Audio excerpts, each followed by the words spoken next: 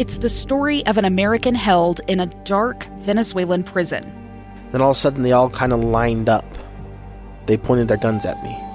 And this is the point where I thought, I'm going to die today. I'm Becky Bruce. I spent a year working on Hope in Darkness, which now has more than 2 million downloads. Find it on kslpodcast.com or wherever you listen to podcasts. Inside Sources. Inside Sources. Inside Sources. Where KSL offers Utah deeper insights on the news. Host Boyd Matheson divides rage from reason and elevates the conversation on issues crucial to our community. On KSL News Radio 102.7 FM and 1160 AM. Welcome back to Inside Sources here on KSL News Radio. Great to be with you today. I am Boyd Matheson. And of course, as we look towards 9/11 this weekend, and as we look back at what has taken place over the last 20 years, it's time to get some good perspective, some good insight in terms of what actually happened in Afghanistan, what lessons we learned, what lessons we missed, and more importantly, what we do going forward. Professor of Law from the S.J. Quinney College of Law at the University of Utah, Amos Guiora, a good friend of the show and great insight as always, joins us today to talk about a panel discussion the University of Utah will be holding tomorrow that I think is going to be just rich with insight and really a unique voice in all of the focus on 9/11 this coming weekend. Professor, thanks for joining us today. Thanks for having me, as always. So I know you've got an event that is both live and virtual coming up on Friday, 12:15 at the College of Law, or you can go virtually there as well. We'll put all of this on our Facebook page and social media outlets so people can join. It is free to the public. But tell us about the panel and what this discussion is going to be about tomorrow. The panel is, there are 4 of us in the panel, Professor Holbrook from the law school, Ralph Mercer, who served in the British Army, who was a graduate of the law school, and Dave Schoeneman, who I'm sure is familiar to many of your listeners, who was, assistant U.S. attorney in Salt Lake City, and then served in Afghanistan with the DOJ, which means that on our panel, we have 2 people who served in Afghanistan, Schoeneman and Mercer, and I think that will provide truly unique insight that the audience will be richly benefited from it. And there are no secrets. The topics we're addressing, 9/11, looking back, Afghanistan, looking back, looking forward, are clearly in the minds of Americans, here, there, and everywhere. And I think that it gives us an opportunity to address significant strategic questions, which are relevant not only today, but also moving forward. Again, I really do want to emphasize that the panel is unique because of the 4 of us. 2 served in Afghanistan. Holbrook also served in Vietnam, but in the context of this, we really are very fortunate to have Dave Schoeneman and Ralph Mercer on the panel with us. Yeah, this really is one of those moments where the University of Utah is a unique voice, I think, across the nation in terms of the perspective. And so let's dive into some of those things. And, of course, your unique perspective, Professor, is between your background in the military in Israel as part of that defense force as a lieutenant for 19 years. You have some really interesting perspective in terms of the region as a whole. But start with a broad brush for us. What are the things that we should be thinking about as we look back and look forward? Straight to the point. One, was the American involvement in Iraq/Afghanistan in the aftermath of 9/11, quote unquote, worth it? 2, what were the strategic goals, if any, question mark? 3, given that the United States has now left Iraq and Afghanistan, and the manner in which the departure was conducted, with all due respect to the decision, which we've talked before, I agree with the decision, but I think there are legitimate questions out there in terms of America as a reliable ally. And 4, moving forward, the role of the United States in the Middle East in particular, and the world in general. And I think that the event tomorrow and the events of the past weeks really force us, whether we want to or not, to ask ourselves difficult questions. Yeah.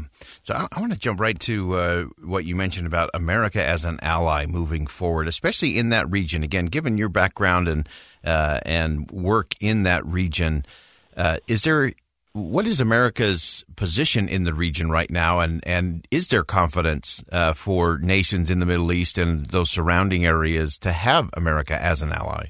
Because, as you correctly noted, I served in the Israel Defense Forces, where we divide everything into 3. I'll give you 3 answers.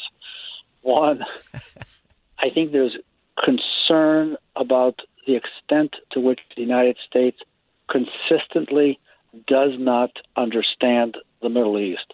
We take American values, principles, norms, normative behavior, and try to apply it like a sandwich on the Middle East, and it's a pattern that just repeats itself. And I think those of us who, like me, live in Israel and others who live in other places in the Middle East are consistently concerned that the U.S. does not really understand the Middle East. That's one. Two, if, God forbid, something happens again, will the U.S. rush in and commit the same kinds of mistakes that clearly were committed after 9/11? And three, in terms of the U.S. as a reliable ally, while I well understand the quote-unquote need to rush in, that aid is not necessarily always the right thing to do. And then you've got to have some kind of an exit policy that you need to think about in advance, which raises, for me, the important question about American strategic thinking and American geopolitical thinking. Thinking strategically is missing. Acting tactically seems to be in the American DNA, and I think that is really troubling. Yeah, I think that's so true. I think it's the old art of war. Strategy without tactics is the slowest path to victory, but tactics without strategy is just the noise before defeat, and that seems to be echoing, particularly with the withdrawal from Afghanistan. And so I do think it's interesting, and I love that you've pointed out this element that we don't really understand. I heard one military leader say, this wasn't a 20-year war. It was a 1-year war repeated 20 times because we didn't learn and we didn't adapt and we didn't get to know the region or the tribes or the different things happening in there. And that sort of I guess it's a strategic narcissism that thinking that everything will play out, based on U.S. norms and values and behavior just doesn't seem to play right in terms of the Middle East. I remind you that President Bush, the son, talked about bringing democracy to the Middle East. So that's a cliche, that's a mantra, that's a soundbite. But I don't think that President Bush stopped to ask the people and the leaders in the Middle East, do you really want democracy? Do you really understand democracy? That's not a negative. That's just a reality. We make these normative assumptions. We refer to Afghanistan as a country. Afghanistan is not a country. It's not a country as you and I understand a country. It's warlords, it's tribal leaders, it's the Taliban. It's not how you and I understand countries, and we make the same mistake over and over again. Iraq wasn't a country, right? There were the Shiites, the Sunnis, the Kurds, and we repeat. It's Barbara Tuchman's March of Folly, right? It's the same thing. Or Einstein about stupidity, right? You repeat yourself over and over. Insanity, right? You repeat yourself over and over again. That's what this is. And the tragedy, of course, is, how many lives were lost, how many lives were destroyed, how much money was misspent. If the idea was to get bin Laden, and let's say that after 9/11, it's a legitimate goal to try to find bin Laden, and ultimately SEAL Team 6 killed him, that's fine. Then the obvious question is, after you do that, why did President Obama stay? Why did President Trump stay? Is it inertia? I mean, does that mean that American foreign policy is guided by inertia? That's a terrible thing. And obviously, you and I are of age. We can go back to Vietnam and ask the same question. So I think that President Biden made the absolute right decision to get out. We're going to have a long talk about the way in which it was conducted, intelligence, and so on and so on. The decision was right. But, you can certainly ask, where was Obama? And where was Trump? And those are, I think, questions that from a foreign policy perspective. We just go forward. We lurch forward. And I like what this general said: 1-year war 20 times over, which is devastating for those whose lives were forever impacted. Yes. Yeah, that's right. Great insight. We're really looking forward to it's tomorrow, Friday, September the 10th, 12:15. You can either go live at the College of Law there up on the University of Utah campus, or you can do it virtually as well. We'll post the links on our social media feeds today, but it's been 20 years in Afghanistan. This will be a deep dive, fascinating look, and again, very unique voices up at the University of Utah tomorrow. And again, Professor Amos Guiora, thanks so much for joining us today on Inside Sources. As always, my pleasure. Thanks so much for having me.